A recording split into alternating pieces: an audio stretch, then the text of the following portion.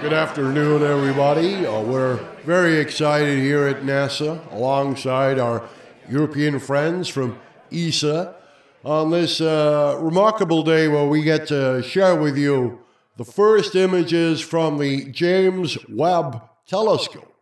And here is the first one now. Well, I'm sure you'll agree this truly is a stunning image. What we're seeing here is distances further away from Earth, far greater than any we've ever had the privilege of being able to record previously. In addition to this, I'm very pleased to announce that we're not only able to bring you images from across the universe, but also sound, which I will play for you now. Greetings, students of your biological technological seekers. We are Apollo. We are bold. Resistance is futile.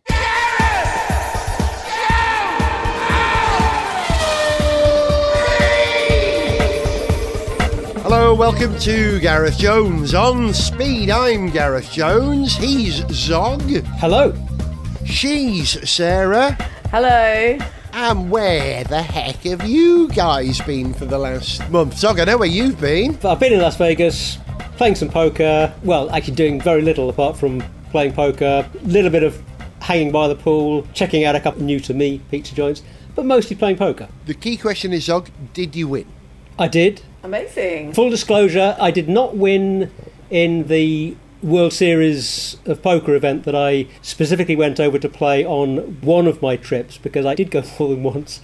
I was down on the World Series of Poker, but I found a way to make that loss good. I'll come to that in a minute. But I played a bunch of other tournaments at the Golden Nugget, the MGM Grand, at the Orleans, around the World Series, because when the World Series is in town, there's a bunch of other tournaments going on, and I made money in those tournaments. Good. Yeah, and my strategy for making back my $1,200 World Series of Poker loss was to have one spin of a roulette wheel, and I don't gamble. I don't play blackjack or roulette or any casino games.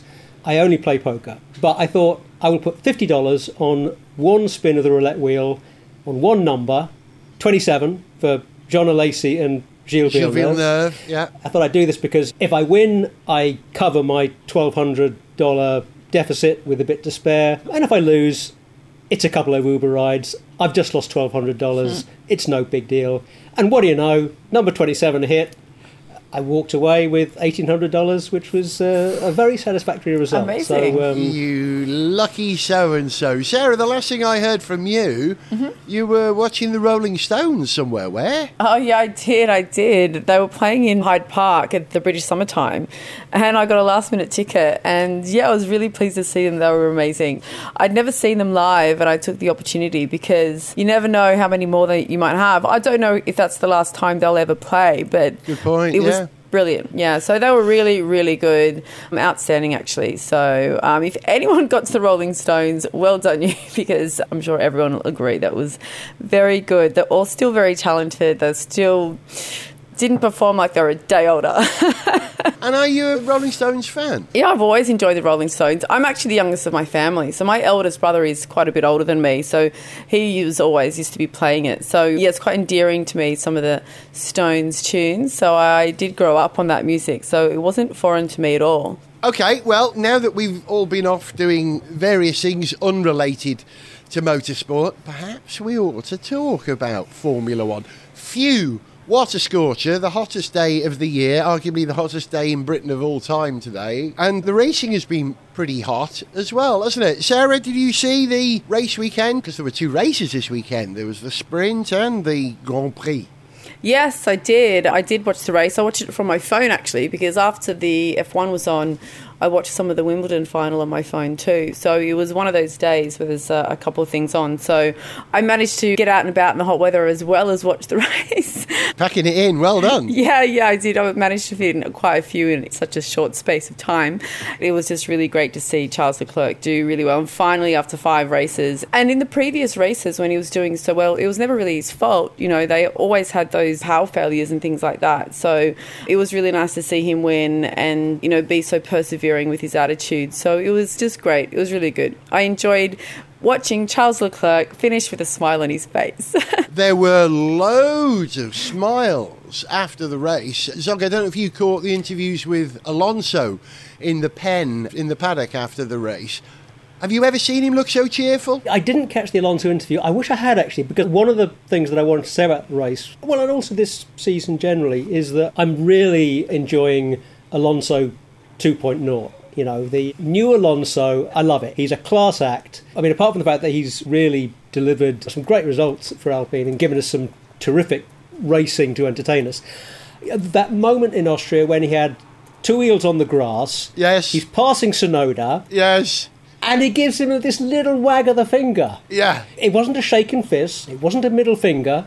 It was a judicious, stern wave of the finger as he passes him with two wheels on the grass. I thought, wow, can we please have some more of this level of skill and mastery of your craft that you can be in that extraordinary moment of close racing and it's demanding absolute concentration and control, that you've still got the brain space and the ability to give that little admonition. Beautiful. Loved it. It was one of my moments of the race. And that was in a race that had some tremendous racing, both at the front and back down through the field, and had the very satisfying end result of Leclerc actually getting a win that he thoroughly deserved after Ferrari have dropped the ball and just had bad luck with engine failures and other incidents, but also they've cost themselves wins. They've cost Leclerc, and they came good today. It's a great shame that Sainz had his problem. But worth mentioning also, they were super hot on the pit stop. There was a 2.1 and a 2.3 second stop. Not the fastest stop, though. I believe that went to, I'm not sure it was Ricciardo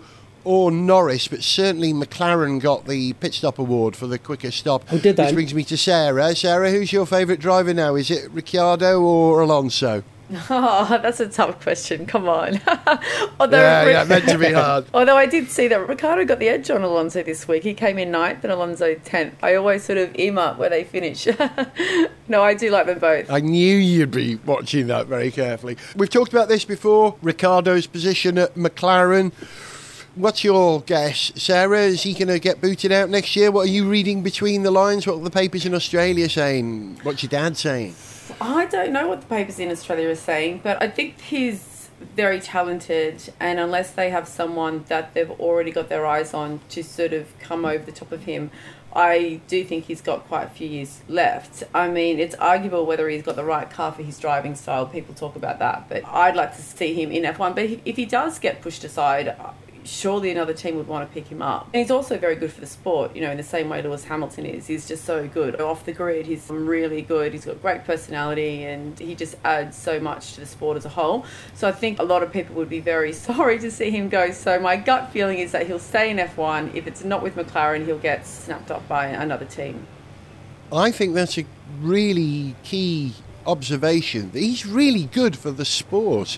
It's all about the relationship that we have with our heroes. It's about the personalities and the backstory of the drivers. And I am yet to meet someone who doesn't think Ricciardo is a lovely, fascinating, gorgeous bloke. And you'd love to hang out with him. Arguably, of all the people on the grid, Ricciardo is the one that you'd most want to go to a barbecue with, right? And it would be a huge loss if we did lose him. But if he does go, I think McLaren would keep him within their fold.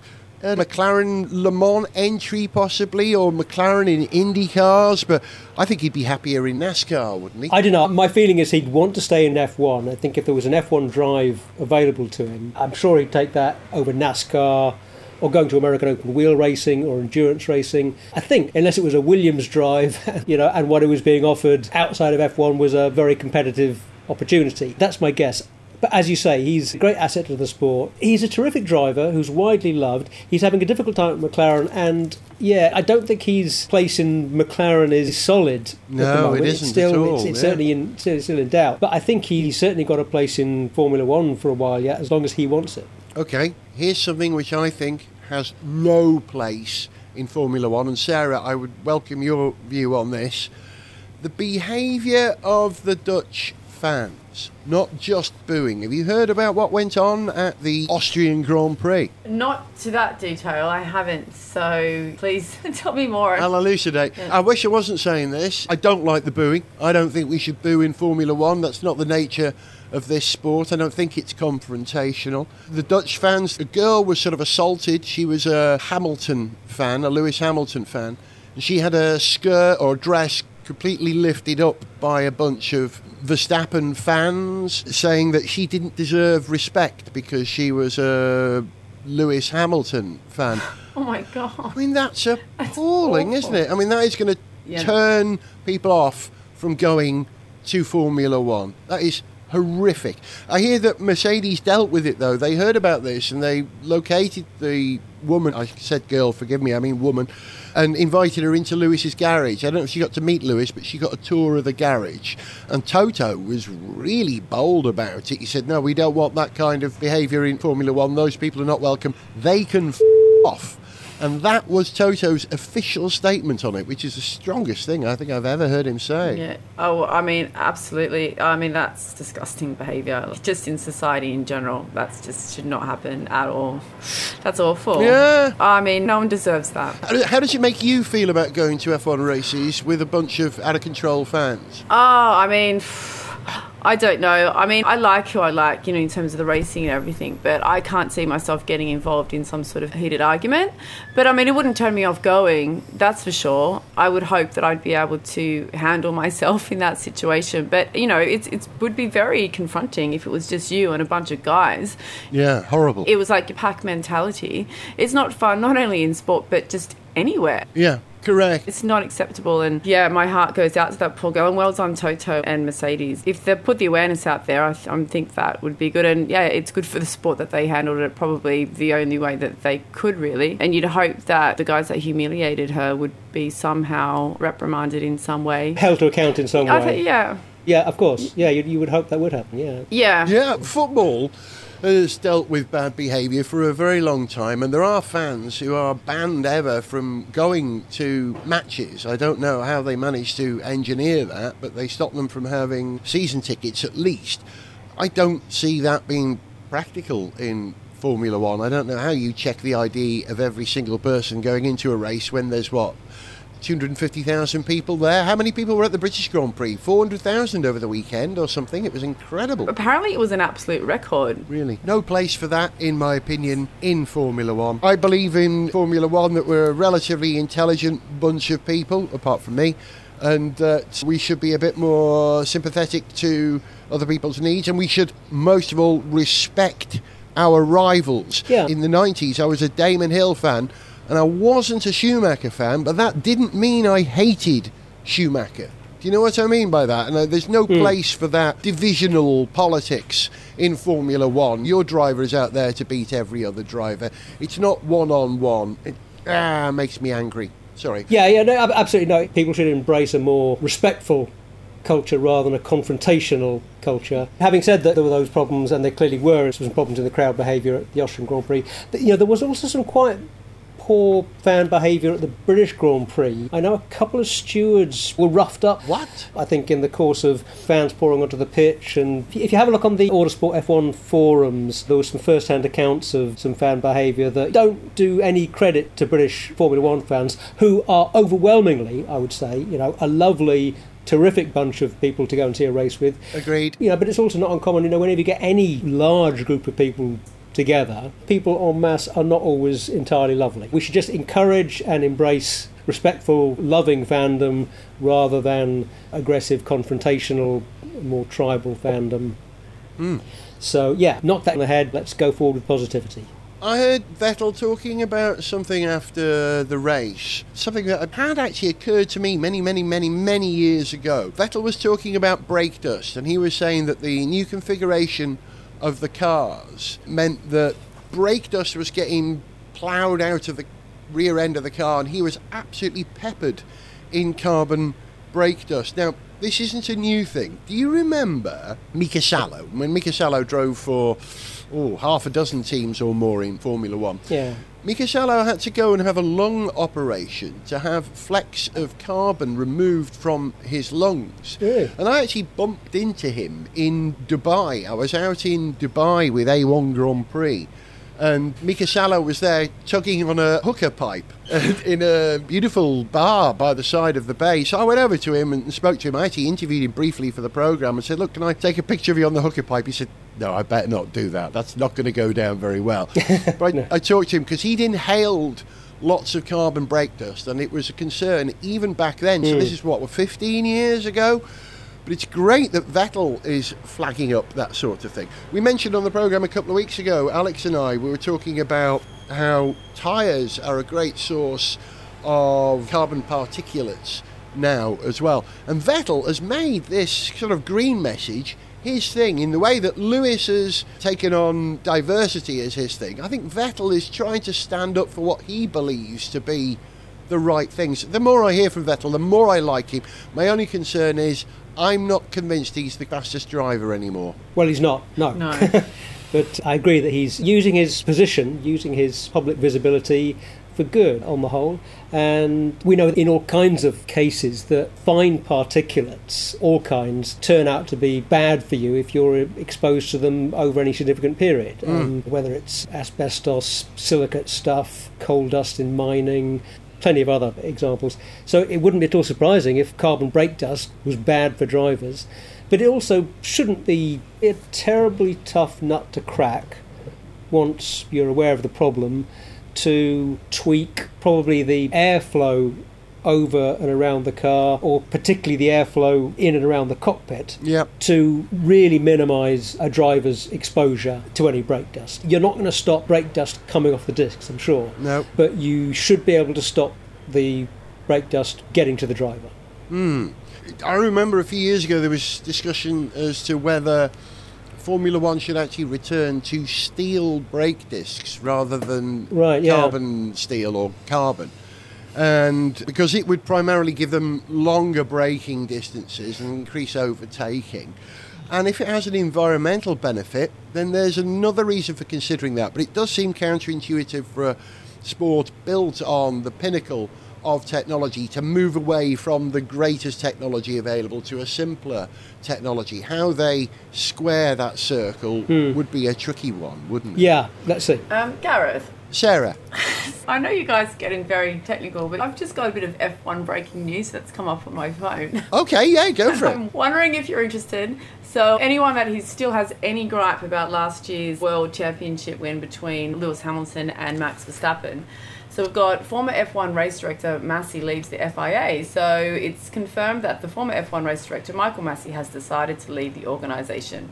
So they've released a statement that he's decided to leave the FIA and relocate to Australia to be closer to his family and take on new challenges. You know, he's probably suffered quite a lot. I mean, considering a lot of Hamilton fans are very much against him now, but that's him. The FIA thanks him for his commitment and wishes him the best for the future. Breaking news. That's great. Live news whilst we record the show. That's hilarious. Well, yeah. Wow. So just in case, there you go.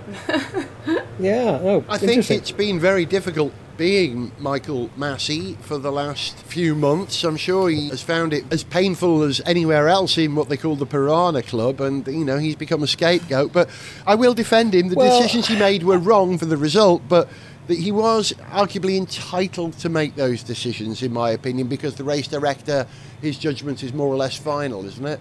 Well, I think you're right that he was entitled to make the decisions as race director, but when you have the responsibility of being race director of a Formula One World Championship race, you should make good decisions, not bad decisions. Fair enough. I do feel for the guy. I'm sure he's taken a lot of flack and had a lot of abuse, which must have been difficult for him, and I can only feel for him in that respect and sympathise. But it's because he made a very bad decision at an absolutely critical race, and for me there's no defending that. He deserved to lose his job. It'd be interesting to know whether he jumped or was pushed from the FIA. But yeah, he deserved to lose his job for making such a hash of that decision. It was a mess.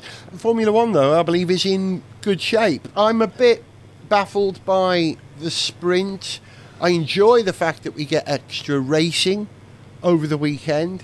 I continue to see the sprint as part of qualifying. I think we ought to call it the qualifying sprint, because you're deciding the start position for the big race, and it's okay to award points for it. And I don't think we should have a separate sprint championship, but I do enjoy the race, and both the sprint and the Grand Prix were fantastic this weekend. I was up in North Wales doing family things this weekend. I managed to avoid any social media in the results and was able to watch the sprint immediately afterwards, and it was spine-tinglingly good. But the question is, to both of you, why were the cars all over each other at Austria? We saw more passing and cars grouped on the same piece of track than we've seen in ages. Why did the A1 ring give us that, do we think? I'm not sure I could give you a good answer to that, but you're saying Formula One is in good shape at the moment. I think part of the reason that we saw a lot more close racing in Austria, as we saw at Silverstone, is that the change in the aero regs has more or less achieved what it was supposed to do. It's achieved one of its objectives in giving us better, closer racing. It also produced the unwanted downside of porpoising, which teams have more or less got on top of now. But the big headline is it worked in terms of giving us better racing. And then, the details of particular tracks will mean that you'll get slightly more or slightly less close racing here and there. I mean, I think one of the reasons we maybe had slightly closer racing here is just that the pace of the front-running cars is that much closer than it has been sometimes. Ferrari and Red Bull are really very close on pace. So, I think that's a big part of the story. The midfield were basically all in the same car, I think, at the weekend. At one point we had, was it Ocon, Alonso, Zhu, Tsunoda? I can't even remember. There were 5 cars. It was like watching the Red Arrows. They were all manoeuvring and re-manoeuvring around each other and constantly swapping for several laps. It was glorious. Yeah, there were a couple of those sort of, midfield multi-way scraps along the way that, was really very entertaining race.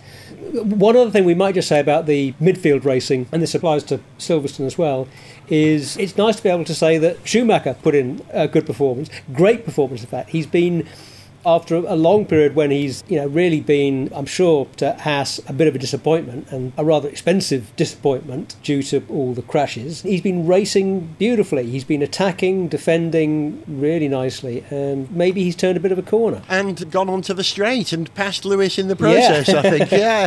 Well, let's not get ahead of ourselves. It was really nice to see Lewis and A. Schumacher battling, because Lewis never got to race against Schumacher Senior. Right. So if ever there is an example of like the new guard coming through, I think this is it.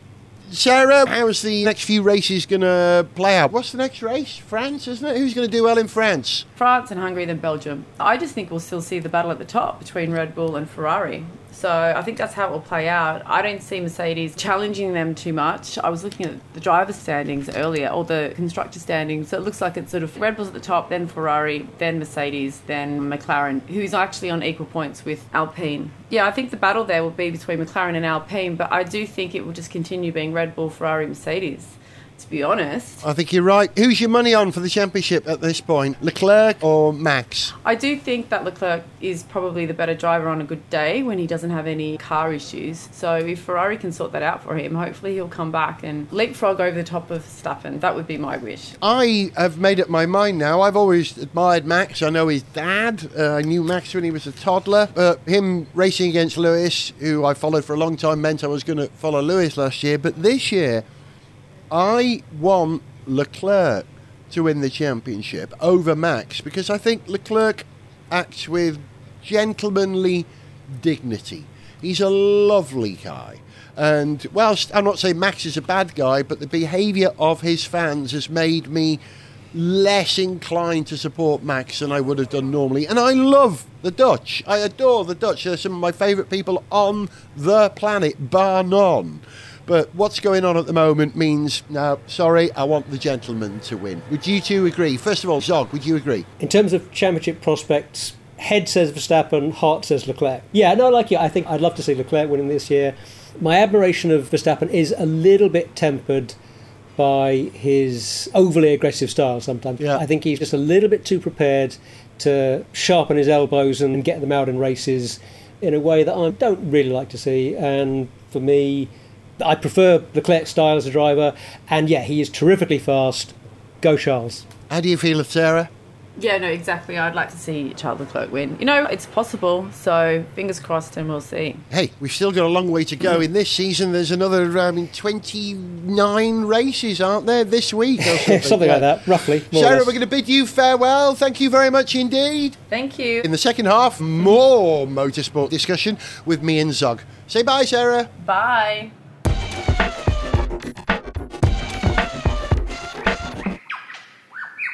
Bernie Ecclestone, you recently said that you thought Russian President Vladimir Putin was a first-class person. Lovely bloke. And that you would take a bullet for him. Yes, that's right, yes. Well, here's one from the people of Ukraine. You ruddy wazzock. Gareth Jones on speed! It's an absolute scorcher here in London today, and the racing in Italy last weekend was scorching as well. I'm talking about the 6 hours of Monza, the first race after Le Mans in the WEC. And Zog, you know, we're lucky we've seen the greatest sports cars in the world racing on the greatest circuit in the world, Le Mans, but I'd like to see them at Monza. It kind of suits it, doesn't it? Yeah, like you've never been to Monza, I'd like to go sometime. Maybe we should make that happen soon. A wonderful high-speed circuit, great heritage, and there was good racing there in the WEC. It's notable for three things for me, in reverse order. First of all, the new paint scheme on the Glickenhaus, where they've moved away from that red and white that they raced in before, and they now race in turquoise with a red, white and blue stripe down the middle. Turquoise? I'd say it's on the turquoise side of blue, isn't it, that colour? I'm putting it solidly in the blue category. Okay. It looks blue to me, but hey, colours look different to different eyes. But it looks so classically endurance colours, you know, it hints at the Gulf livery. It looks like American race cars of the 1960s, and it is just lovely. Yeah, beautiful livery. Yeah, it could be, like I say, could be a classic American look, could be a French car with the red, white and blue. Yeah. Yeah, it's a good look. It's a shame they didn't have the reliability to match the aesthetics, because they were leading when they had their blow-up, weren't they? And they had a good chance to win the race, which after a good showing at Le Mans would have been a terrific result. We like to see privateers do well, much as we love the big, impressive factory outfits. We like to see the little guys doing well. So, yeah, it's a great shame that they had that problem. And well done, the FIA and the Automobile Club Le West and IMSA on creating compatible rules and the balance of performance now, which allows megaliths like Toyota to compete against small operations, because Signatech are running as Alpine, but really they're just a Signatech team, versus Glickenhaus. There are three sort of very differently resourced teams there, all more or less on the same piece of circuit. But the big thing really is the debut of the Peugeot 9X8. I have to think about how I say that, because it's unusual having a Peugeot without a zero in the middle. What a car! We all saw the pictures of it as it debuted, but the fact that it looks the same now that they're racing it as those sort of concept pictures we saw is unbelievable. I don't think it looks like a race car. It looks like a show car, mainly because it hasn't got a rear wing. Well, it's interesting, you mentioned the rear. I just love that front end, that sort of, you know, enormous kind of matte black grin that it's shoving in your face. Yeah, it's a terrific looking car. Absolutely love it. And the treatment of the lights, the way that they've done the LED or the laser lights or near laser lights, whatever they are. Yeah. Those three stripes, which are like a lion's claws tearing at you, which is the Peugeot symbol from their lion. And here's another thing as well. You know the Peugeot logo in the centre of the what would be the grille, the mouth of the car, that's actually an air intake, which is taking air to feed the motor, cool the engine, cool the electronics, cool the brakes. And that's something I thought, I'm going to come down an octave, I got a bit excited there. That's something that I thought MG should have done. Do you remember in our very, very, very early days of visits to Le Mans, Zog, when MG were running a modified Lola chassis in what was the second tier of LMP, the 625 was it called then? I can't remember. Yep. MG ran a car which had the MG Octagon on the nose, but it was completely blanked off. And behind it was this sort of centre channel. And I remember thinking, you missed a trick there. You should have made the MG logo the air intake. So I feel vilified, is that the right? Justified, what's the term? Vilified is not the word No. you're looking for.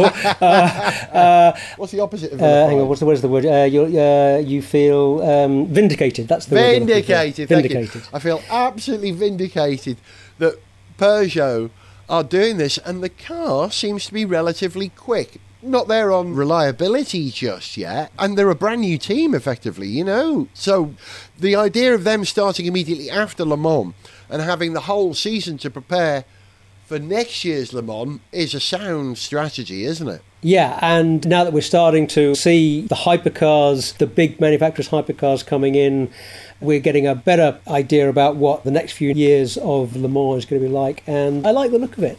Just to come back to what you were saying about that air intake, though, just to clarify, so I've just pulled up a picture of the front now. So what you're saying is that Peugeot shield that is in the middle of a rectangular section of the grille in the middle there, rectangular channel. Are you saying that it's kind of, is it sort of a honeycomb rather than a solid plate? I don't know how they are achieving it. Because it's a shield shape. I'm looking very carefully at it as well, and I can't work out, but I did read that it is an air intake. Maybe just the white bits with the lion's head and the word Peugeot stand proud, but the rest of that is hollow. Who knows? But well done, Peugeot, for bringing a degree of style to endurance racing, because much as I love the racing in LMP2 at the moment, the fact that all the cars are the same chassis makes it a little bit boring for me. I like the variety. I've always said that one of the great appeals of endurance racing for me is the huge variety of engines and platforms and front rear drive electric combinations and styling. You know, we need variety. Well done to Peugeot for bringing a bit of style to the game. Yeah, and we've got a whole raft of new look cars which are going to appear over the next few months. The Penske Porsche and also the Cadillac. I'm thrilled to have Cadillac back in international endurance racing. Again, these are all stock LMP2 chassis with a engine from the manufacturer and different body styling to make it look good, but I think the cars are going to look good. I like the variety. I like the big manufacturers in the sport. And who else have we got coming as well? Ferrari. Their LMH made its debut at Fiorano recently, and that's going to be lovely having Ferrari back in the top level, isn't it? Yeah, it's been a long time since we had Ferrari at the sharp end of Le Mans and endurance racing. You know, they've been tremendous in the GTE categories, and yeah, for years been giving us tremendously entertaining racing. But yeah, to have them back at the top category will be a very welcome development, particularly when they're going to be going toe-to-toe with Peugeot and Porsche, and yeah, it's going to be terrific. But for me, one of the most extraordinary things at the 6 hours of Monza was a crash that Henrique Chavez survived when his TF Sport Aston Martin arrived at a set of sausage curbs sideways. Yeah. Launched the car into the air, but the impact with the sausage curb popped the door off the car entirely, and then the car spun, landed on its head and skidded down the track. It kind of reminded me of the awful Aston Martin crash in Casino Royale where Daniel Craig Bond swerves to avoid his girlfriend in the middle of the road. And it was the most dramatic Aston Martin crash I've seen since that moment, and I'm thrilled that Chavez was able to walk away. That was terrifying. Yeah, it was a nasty flip, and testament to the overall strength and integrity of those designs that he walked away from that okay. But yeah, you do wonder whether those sausage curbs, whether they need to rethink those at all. It's a difficult thing though, because you need to have ways of discouraging drivers from running wide, from cutting corners, and I think it's quite hard to come up with ways of dissuading drivers from taking the line that you don't want them to take, without also making that line more dangerous under some circumstances. Yeah. You know, whether it's having grass or gravel or having curbs of some kind, they can all have safety impact one way or another, to do with digging in, making a car flick up, allowing stuff back onto the track that's then going to make another vehicle more likely to have an accident in that spot, to skid in that spot. Yeah, it's very hard to see how you can corral the drivers, corral cars to keep them on the track without compromising safety. But yeah, the sausage curb was a culprit in that quite spectacular accident. I'm wondering if gullies might be the answer rather than a raised section. But if we have a sort of a dropped section, which means that your wheel might drop in there and you'd bottom out, and that would cost you time if you infringed. But hey, I'm no track designer. Okay, well, I'm going to say right off the top of my head, without thinking about this anymore, I'm pretty sure that if you have a gully, that's certainly in some circumstances going to be just the same as having a raised curb, because you're going to have a circumstance where, you know, a wheel drops into that and is then banging up against a raised edge. Good point. So, yeah, I'm pretty sure you'd have a similar problem. And from my own personal experience, I remember being involved in a dreadful car crash when I was driving a car once where one of my wheels got into a gully, and in that gully was a great rock. And so I was flipped into the air and landed on my roof, rather like Henrique Chavez. And I'm pleased to say that I walked away from that one, but there was no guarantee. But glad I'm still here. Actually, we might also just say Kevin Estre should have gone to Specsavers by the looks of that race. He had a couple of little incidents that I think he could have avoided if he'd been a little bit paying a bit more attention. Had slightly better judgment. Yeah, he's usually a tremendous driver, but he was a little bit of a liability at Monza. And I should point out that other optometrists are available. Indeed. You'll be listening to Gareth Jones on Speed. He was Zog. Goodbye. I was Gareth, and Zog, I'll speak to you in another couple of weeks, and listeners, you'll be hearing us in another couple of weeks. Say bye, everyone. Bye-bye. Bye-bye, everyone. Oh, it's just you and me, isn't it? Bye, everyone. It is, yeah, okay. For information on how to contact the show, see pictures, get song lyrics, follow us on Twitter, find our Facebook fan page, or to sponsor the show, go to GarethJones.tv. Gareth Jones on Speed is made in London by Whiz Bang. Gareth Jones!